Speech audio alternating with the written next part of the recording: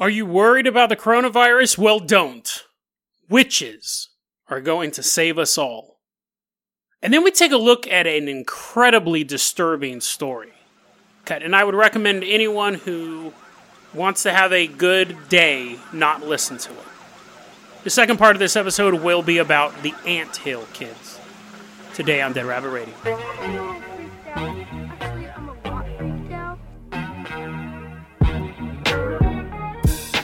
Hey everyone, welcome back to another episode of Dead Rabbit Radio. I'm your host, Jason Carpenter. I'm having a great day. I hope you guys are having a great day too. Now, because of this episode, the second half of this episode is pretty disturbing.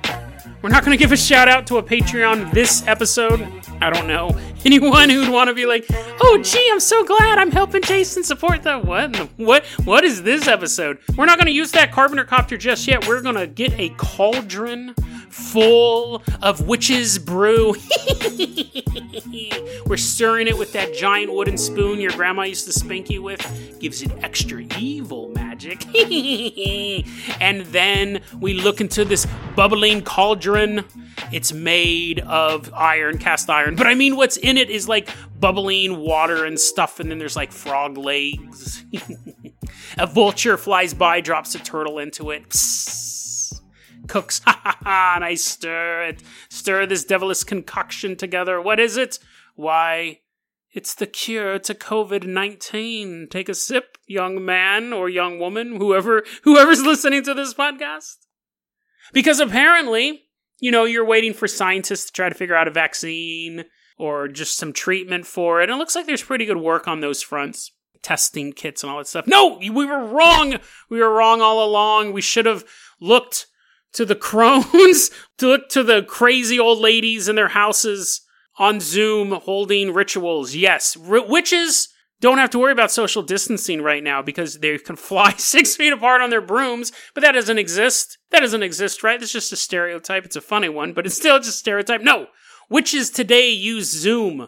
They use the little messaging app thing on their computers, and they talk to each other, and they cast these spells that are supposedly thousands of years old, that required old women to dance naked in a grove of trees, can conveniently be done in their own homes online. Get that, right? I mean, either magic is real and it's a ritual, or you can just walk in a room and go, magic! And then stuff happens. So yes, now that all the Panera Breads have been shut down and they have no place to eat and or work, they're at home on Zoom meetings casting these spells. So Elizabeth Lovegood and Monica Moonstone and Jimmy, he's the odd bird, Jimmy, they're all casting these spells using Zoom. Their goal is to cure coronavirus.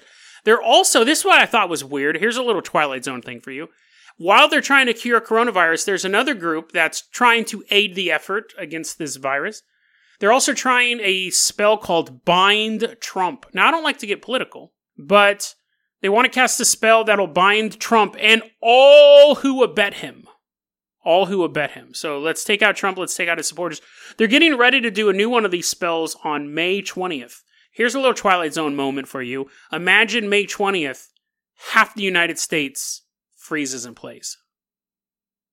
Now, to be fair, we probably wouldn't know because we'll still all be in quarantine. Your dad just frozen. Hey, Dad, can I change the channel? Dad, seriously, what are you doing? Wouldn't that be weird, though? I mean, obviously, it's not going to work. The whole thing's stupid, but that would be bizarre if all of a sudden 43 million Americans freeze in place. I think 43 million voted for him, 43 million voted against, and the rest of America just didn't care. That's pretty much how it happens here. But imagine if mass seizures take place on May 20th. But it's not, because the whole thing is ridiculous. And so is this ability of them able to cure coronavirus. But, you know, any port in a storm, whatever. People want to pray. People have their faith. That's cool. I get that. But then again, let's also make fun of these guys.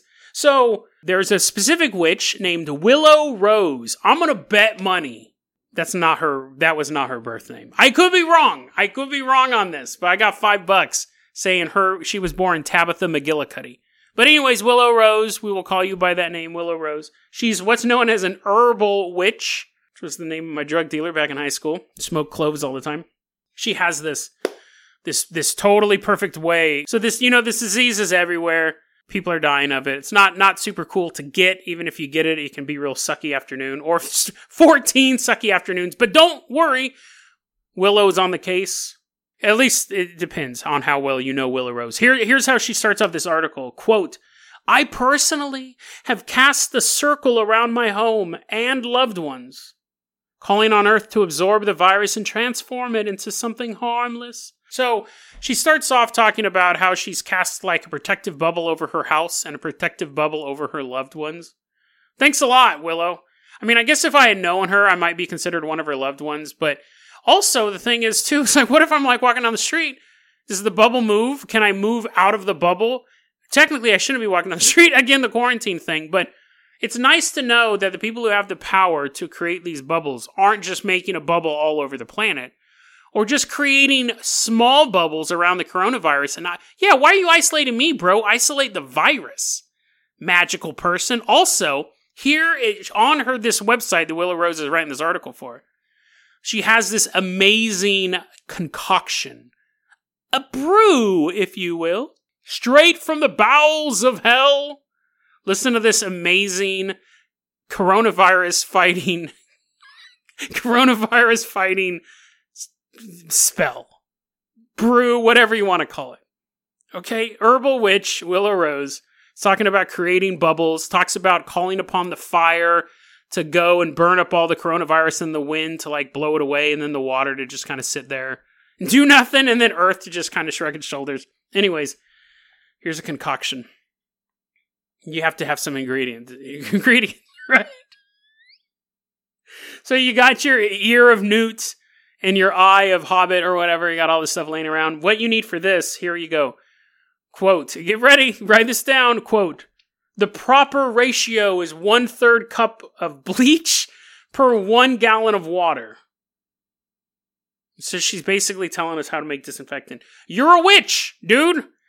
I know how to dilute bleach. And if I didn't, I could go on Google and type in how to dilute bleach. What I don't know is how to create a bubble over myself or my love. Teach me that spell. Teach me the bubble spell. I know how to dilute bleach. It's on the bottle. If I buy bleach, you turn the bottle slightly. It's all, for those who seek the spell, Clorox thinks you should dilute this awful concoction. Like, obviously I know how to do that, bro. You're casting spells. What are you holding back? I got witches doing Zoom meetings, zooming around on their brooms. I got you knowing how to create force fields. Got Invisible Woman over here. You're telling me to dilute bleach. Lame. Give me some real magic. She does also say that she learned that bleach trick working in food service. So my Panera Bread joke probably wasn't that far off. But then she goes in this weird thing. So you have the bleach, which is fine. You mix the bleach in the water. But that's not witchy enough, right? This is a witch website we're on. So she says she likes to add mint or lemon rind because they both have magical properties and they both smell good. Dude, what if the lemon rind already has COVID-19? You've just killed us all because you wanted it to smell good. What's the magical property of a lemon rind, too? I mean, the magical property is you don't have to worry about a gross lemon hanging out in your kitchen anymore. It's gone. Throw the rind away. But she doesn't leave us totally hanging. Because she does tell us that her imaginary friend is working on this as well. She does tell us that the tulpa that she's created in her mind has a magnifying glass and is walking around and trying to figure everything out. Here's a quote from her, which again, to be fair, when I say it's an imaginary friend, it's not in looking around with the magnifying glass. It's not Sherlock Holmes. It's a panther. So that's even dumber. Right? If I have a magical being to help me out, I'd want one with thumbs. I'd want one that could, like, do stuff. I want to be like, come to me, alley cat. Wow! The hair is all sticking up. It's all dirty and stinky all the time. What did you learn? Well, I only learned stuff in alleyways and garbage cans, so, it's like, you didn't tell me, like, about what the governor's evil plans were? Well, unless the governor was in an alley talking about it, nah. Why would you have a panther to be your magical animal? It can't do nothing except panth. It can't do nothing except, like hang out in jungles and stuff. Hey, panther, do you have any information for me? Yes. Yes, I learned that tourists are really yummy when I eat them. But her magical panther's on the case. Now, of course, your question is my question. What in the world is this panther supposed to do? She has an answer for that. Quote, I won't reveal the details of how or where I've put this spirit to work. I have been told by those trying to approach me energetically for healing purposes, and who have no idea this spirit resides with me, that there was a large and menacing cat keeping them away, unquote. So wait a second. So your panther is helping you cure COVID-19 and scaring away people who need your help. Because remember, she's saying people are coming to her to get healed, but instead there's just a giant cat bouncer wearing a white tank top, shaking its head. Which even then, a cat bouncer, it doesn't have thumbs. What's it really going to do to me? I guess maul me and eat me, but, if he had thumbs, he could hold me down while I was doing that. That's not helping, dude. People are trying to come to you. Imagine if you're had to go to the ER because you had COVID-19. There's a bunch of pit bulls in the waiting room. But she's not leaving us high and dry, even though we need her cleansing power, and there appears to be a giant monster cat preventing us. She gives us a song to sing so we know how long to wash our hands. Now, this is common. They popped up on YouTube. They got old real quick.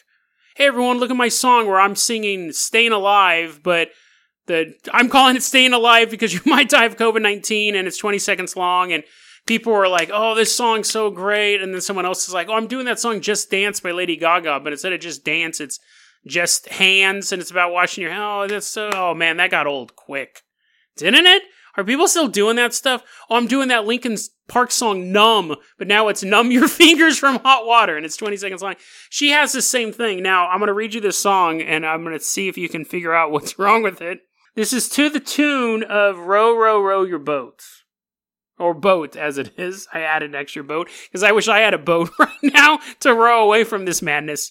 Here's the song. A 20-second hand-washing ditty, as she calls it, for kids of all ages. To the tune of Row, Row, Row Your Boat. Isn't the song just called Row Your Boat? I didn't know the song was called Row, Row, Row Your Boat. That's kind of... Anyways, here we go. I wonder if I can find an instrumental for this. Wash, wash, wash your hands. Don't be in a hurry. Take your time and do it right so mom won't have to worry. What? That's kind of dark. Like the mom's crying in the other room. She's like, oh my God, will my child die?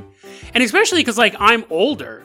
So my mom's in her 60s and she's worried about her young man. I'm still always be her little boy. She's crying at home. I hope Jason's okay. Kind of dark. Anyways, next verse. Wash, wash, wash your hands and scrub beneath the nails. If you wear rings, then wash underneath. Good hygiene never fails. I usually take my jewelry off before I wash my hands. I only have a ring, but I guess, you know what, to be fair, this is for a witch. So they have all their enchanted rings.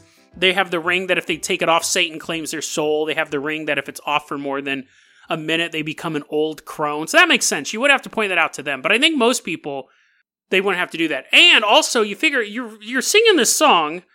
At this point, we're halfway through, so you're about 10 seconds in, and you only have 10 seconds left to finish washing your hands. They should have started it off. Take off your ring and wash, wash, wash your hands, because now I'm halfway through, dude. I'm in a rush. Here's the last verse. Wash. I hope this really isn't a spell. Now that I think about it, I will end up giving half of America a seizure on May 20th, because this is a binding spell.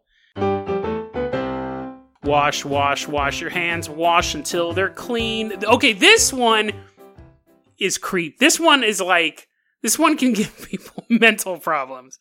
Especially, remember, this is for kids of all ages. And really, let me say this. The big problem with this and just wash your hands and numb your fingers and all that other songs, it's just easier just to count to 20, right? Do you have to sing a song? If you are going to sing a song, just sing Row, Row, Row Your Boat.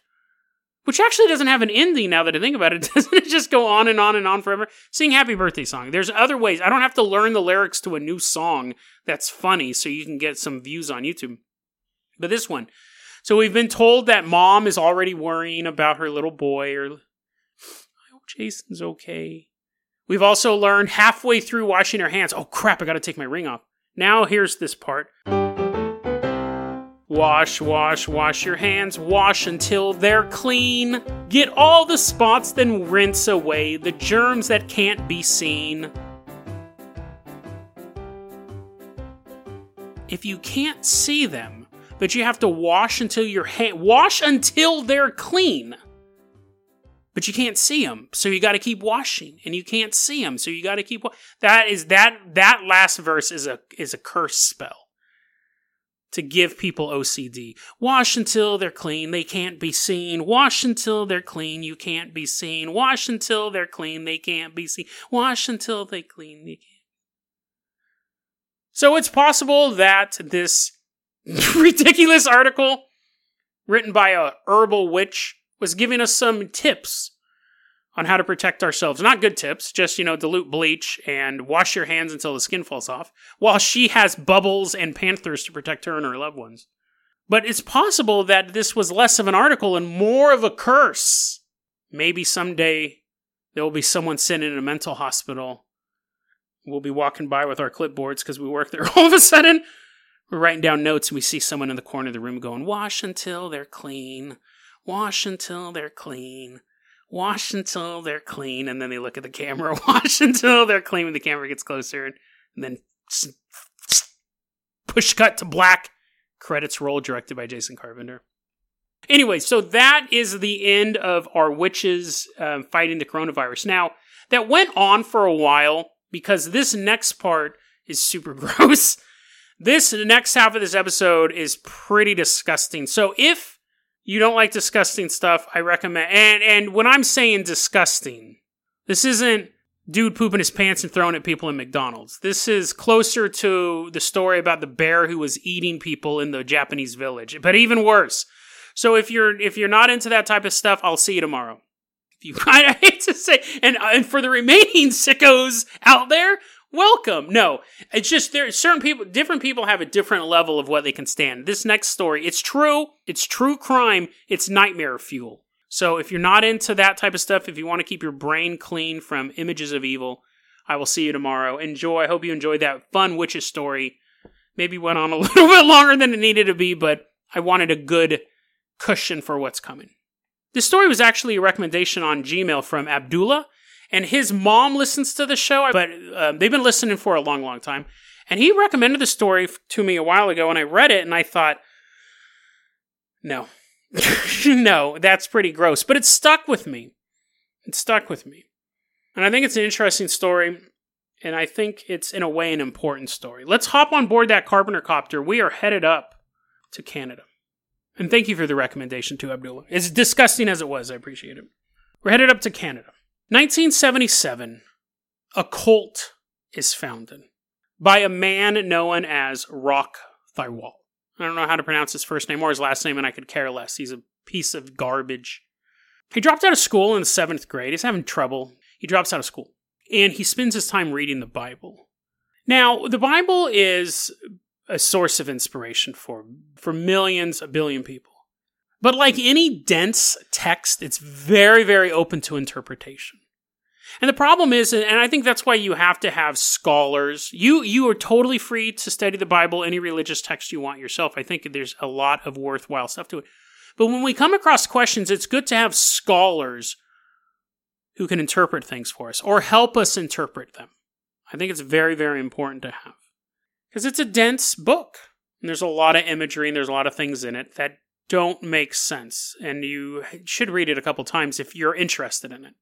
Because if you don't, you tend to interpret it in very egotistical ways.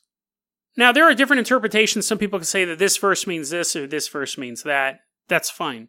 But what happened with Rock, what happened with this idiot, was that he kept thinking that the book was telling him an apocalyptic vision. And again, that is not super rare, but he begins to see himself as a major player in the end of the world. Originally, he's a Catholic. He transfers to Seventh-day Adventist. He begins to get older. He's a very charismatic man. He begins speaking knowledgeably about the Bible for people who don't know the Bible. You mix charisma with a holy text and people who don't really know what the text really says, bad things start to happen. Everyone in life wants a purpose. It's just part of the human condition. Some people find the purpose in being a parent. Some people find the purpose simply in being a good employee. And sometimes people look down on that. What? That's all that you wanted? You wanted to work at the same job for 40 years? Yeah, that's all they wanted. But some people never find their purpose. They die never knowing what they were put here for. Or, that's sad, but I think even worse is knowing what you were put here for and not being brave enough to do it. But the people who were joining Rock's cult, they just were completely lost. Men and women and children. Children really didn't have a choice, right? The parents are going to do it. They're kind of stuck.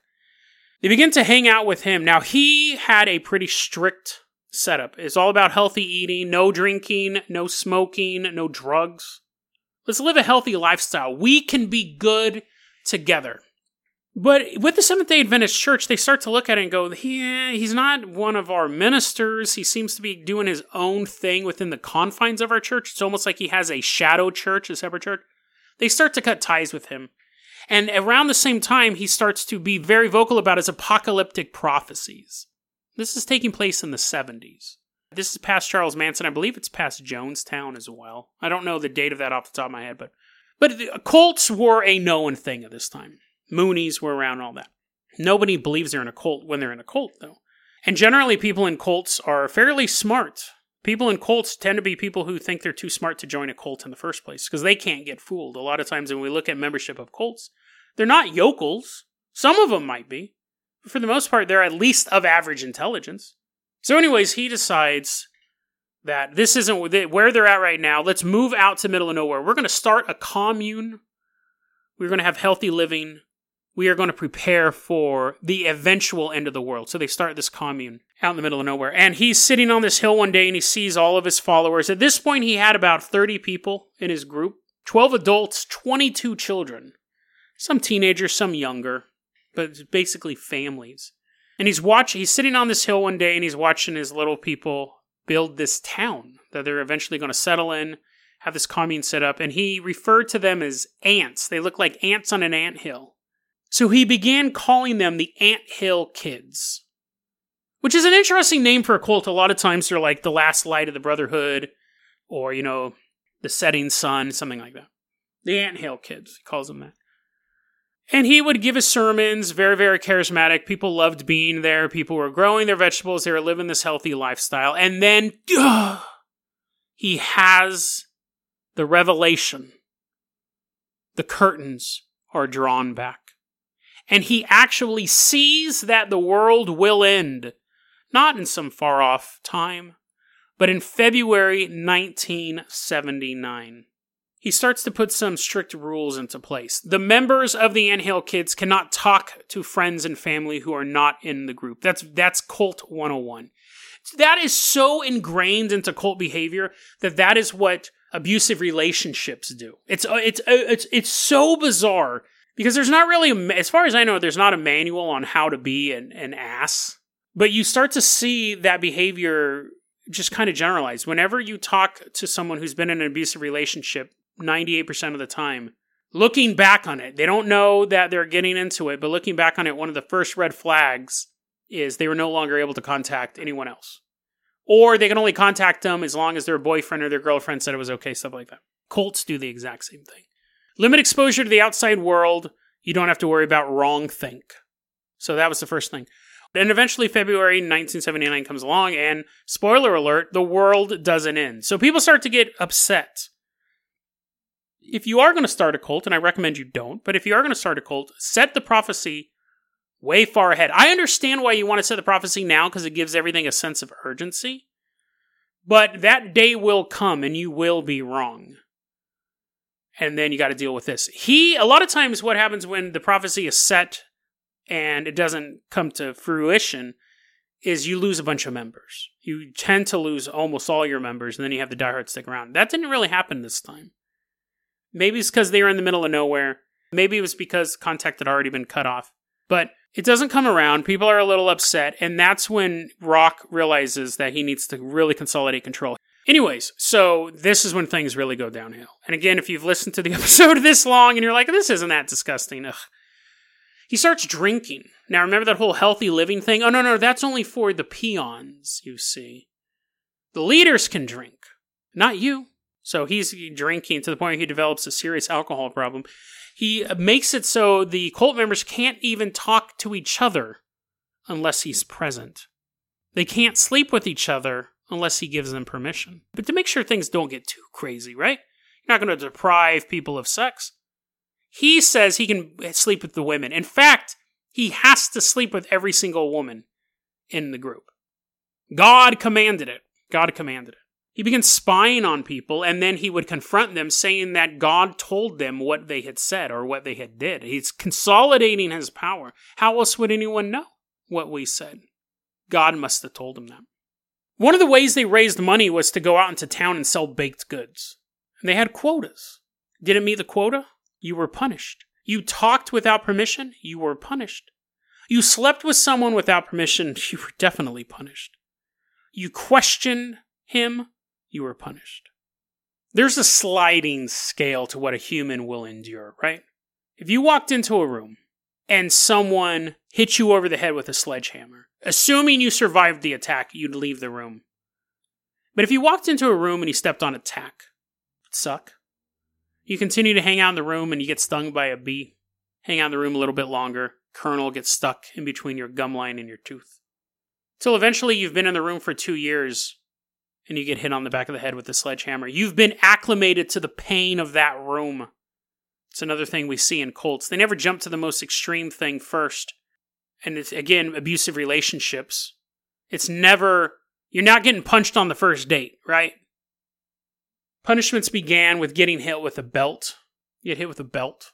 Pluck your hair out one by one. An annoyance, not fun. It would hurt a little bit. Sometimes Rock would just walk up and poop on you, which, that's kind of funny, right? Like, it wouldn't be funny if it was happening to me, but if someone goes, listen, I can hit you with a belt, or I can poop on you, I'd be like, how big's the belt? Right? Like, because I really don't care. Eventually, the torments escalated. And again, these people are committing fairly minor violations of this guy's made-up law. He started making them eat poop. Now, it's funny, I actually got a comment not too long ago, and they're like, Jason, please stop doing poop stories. And I was like, oh, I've only done like 3 in the past, 2 months. Didn't realize this is also a poop story. They were being made to eat their own poop or other people's poop. They're also being made to eat dead animals, like dead mice, which again, I'd be like, how big's the mouse? I would much rather just eat the mouse at that point. But then, of course, it gets worse.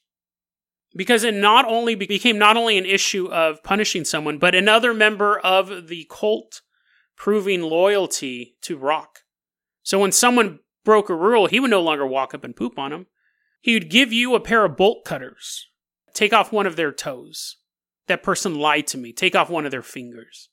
Members of the Anthill Kids were being dismembered. It's 1982. This has been going on for years. Keeps escalating. You broke a rule? We're going to break your legs. Rock walks in with a sledgehammer. No. I have a better idea. You broke the rules. You have to break your own legs with the sledgehammer. So there, surrounded by fellow cult members, looking up at your leader, smelling the alcohol on his breath, he hands you a sledgehammer, and you smash one of your own legs until it's broken. And then things get really bad, because Rock begins to see himself as a non-corporeal being, a healing spirit. He doesn't need medicine to cure you. He can heal you himself, so he begins to do impromptu and unneeded surgeries. At this point, we're in the late 80s, and there's a woman named Gabrielle LaValle who has been being punished this whole time. She's being burned. She had a hypodermic needle inserted into her back and broken off. Teeth pulled out. After she had one of her breasts cut, chunks of one of her breasts cut off, she escapes. She leaves the compound. And then the weirdest thing happens, and I've seen this happen in other cult stories too. She comes back. She comes back. Now, I don't know if it's because it's like that abused again. I think there's so many parallels. You leave an abusive relationship, he sweet talks you back. I don't know if it's that. I don't know if she left and they were in the middle of nowhere and she had to return, or she left and realized that there was nothing out there for her but the abusive love of the compound. Because love filled with hate is better than no love at all. I don't believe that. Absolutely. I absolutely believe a life that is loveless is better than a life filled with false love, which is what this is, and which is abusive relationship would be the same thing. It's better to just die alone. And to be in a relationship with someone who despises you so much that they hurt you, physically or emotionally, or both, hurt your soul. Anyways, she comes back. Could you imagine? You had 8 teeth pulled out. It's watching this stuff happen to these kids, watching this stuff happen to adults. Part of her breast removed. How would you even get a hypodermic needle out of your back? Anyways, she comes back. She's welcomed back into the compound, obviously. They're not going to keep her outside. They don't have a ton of members. Of course, he's sleeping with the women, so they're having more kids, but it takes a while to get a real group going. It's, these kids, you have to age up to become super brainwashed soldiers in this cult. So they bring her back, but of course, she's going to be punished. What I find interesting is, remember, these people are selling baked goods in town, and I find it weird that the people in town weren't picking up on a lot of these clues. To be fair, the police did want to investigate this. They were seeing some of the way that the people were dressed, the kids were dressed when they came into town. Locals were like, I think something's going on out there. The police, though, were stymied because they were a religion. They couldn't go into a full investigation. Those laws have changed for the most part.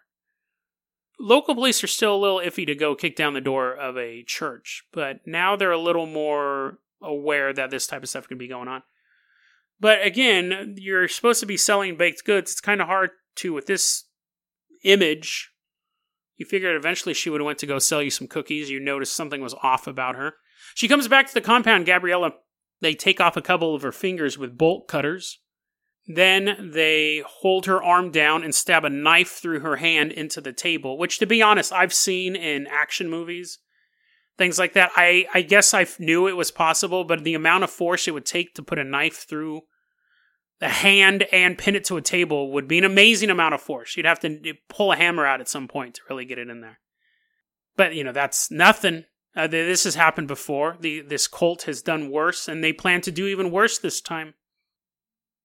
They took a chainsaw and cut off her arm as she's pinned to the table. I mean, don't you think the townspeople would have realized these people were missing fingers, missing teeth, missing an arm?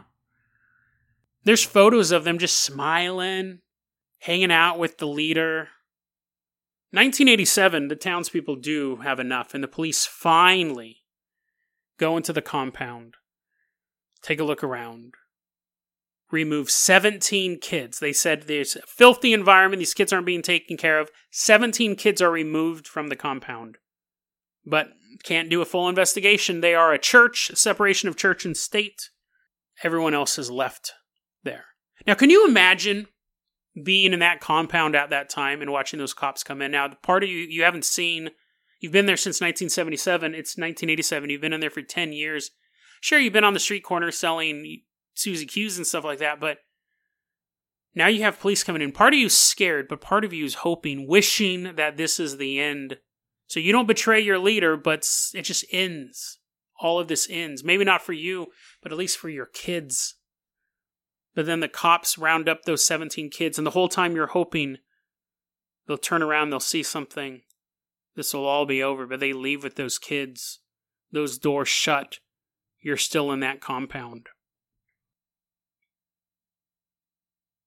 1989, Solange Boilard says she's sick to her stomach. She's not feeling good. Which is totally fine because their leader is a healing spirit. He's got it. He can take care of this. Now, healing spirits don't need anesthesia, right? They got the power in them. You're not going to feel a thing. They give her an enema with molasses and olive oil. Doesn't work, obviously. Just something disgusting. Now remember, she's just complaining about stomachache. So Rock cuts her stomach open. Begins pulling her intestines out with his bare hands and rips them. The healing power of Rock, your dear leader. No anesthetic, remember. Gabriella, who once escaped, now has one arm, is ordered to sew up Solange, which must have been hard to do with one arm. He probably picked her because it was so difficult for her to do. The next step of this miracle cure is to put a long hose down Solange's throat and then blow hard. It takes her a day to die. but she does die. And it's an affront to this great mystical being, this healer of men, this all-powerful leader. But he has a way to bring her back to life, to prove that God is on his side. He drills a hole in her skull, and himself and all the other men in the compound ejaculate into her brain. Doesn't work, obviously. So they bury her body off the compound grounds. And as far as Rock is concerned, he just goes about his daily business of tormenting, terrorizing, and creating a life of fear for all of his followers. Gabriella escapes again. This time she doesn't return back home. Police, though, do. They dig up the body. They arrest Rock. They arrest some other members of the cult. Children are taken into protective custody. Rock is sentenced to life in prison, and he got life in prison. Because you can imagine how popular this dude was, right? February 28th, 2011. So he got arrested in 1989, so he was there for a while. He was there for quite a long time, but February 28th, 2011, this guy named Matthew Gerald McDonald, 60 years old. Rock was 63 by the time 2011 came around. Matthew, who's 60 years old, by all definition, an elderly man, walks up to a guard station one day, puts a knife down on the counter, and says, quote, "That piece of shit is down on the range. Here's the knife. I've sliced them up." That was his life sentence. To go from being a man who had all of these people enthralled to being an inmate number, getting deloused, getting pushed around by COs, being belittled by other prisoners. All that power he had, gone. He's now on the other side of the coin. He's now the pathetic little follower. Cults are a fascinating subject because it really is this idea of this one man having complete control over other people. And we see cult-like activities in politics. We see it in industries. You could say like Elon Musk has a cult following, or Steve Jobs has a cult following. You could say Trump has a cult following, or Bernie Sanders has a cult following. But when we use those examples, they're cult light, or cult with little asterisks next to it. The Anthill Kids is a actual definition of a cult. It's a subset of a major religion that turned from light to darkness like that. Within 2 years, people were getting beaten after they tried establishing a heaven on earth to spend their final days before Jesus returned. It's fascinating. It's one of those things that I think a lot of people... I believe that cults are the thinking man's serial killer. I think a lot of people are into serial killers, and that's fine. I was never a huge fan of them. I read a lot of true crime, but I think serial killers, for the most part, it's like, it just gets old, right? You profiled one serial killer, you profiled them all, as Dana Scully once said. Cults, even though they share a lot of similarities with other cults, I find more fascinating than serial killers because it really takes two elements: a cult leader and an otherwise normal human being to follow the cult leader. And that otherwise normal human being has to be able to endure things that me telling you, basically this episode was a list of horrible events, right? And it is in linear order. And to be honest, I left some out. And it requires a normal person to wake up every day and to watch these events happen and to simply disregard them, even when they were happening to themselves.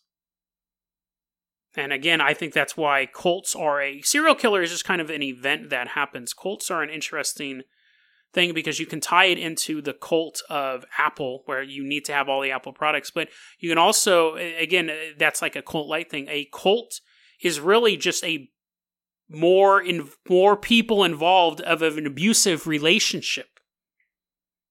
All of these cult activities and tricks and stuff are the same thing that people use when they want to control people in an abusive relationship. And to people outside of the relationship, it seems absolutely nuts they're still together, right? But yeah, cults are basically an abusive relation. It's your abusive boyfriend, your abusive girlfriend, but you're sharing that significant other with 20 other people. But the tactics are the same. So that's the story of the Anthill Kids. I hope I didn't ruin your day just by reading out a list of horrible things, because that's basically what it was. But I think we cover a lot of monsters on this show. We cover a lot of high-level conspiracy theories on the show, but sometimes it's important to take a look at true human evil. It's not something I want to do all the time.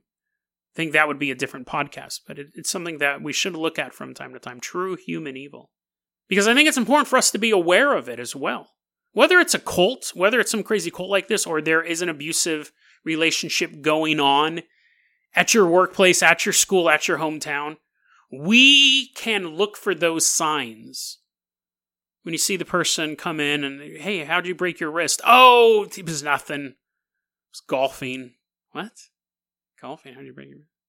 Oh, I was just doing the laundry and I fell down. Broke my ankle. Both of them. If the people in town had been asking those questions, really been pushing for an investigation, it's possible that lives would have been saved. Limbs would have been saved. Psychological torment would have been saved. So just because we're not in the relationship, just because we're not in the cult, it doesn't mean our duty is to do nothing. It's good for us to look around at people who may need our help. Because they may be trying to leave that relationship. They may be trying to leave that compound. But if they think there's nothing for them on the outside, they will stay there. No matter how bad it gets. DeadRabbitRadio@gmail.com is going to be our email address. You can also hit us up at Facebook.com/DeadRabbitRadio. Twitter is @DeadRabbitRadio. Dead Rabbit Radio is the daily paranormal conspiracy and true crime podcast. You don't have to listen to it every day, but I'm glad you listened to it today. Have a great one, guys.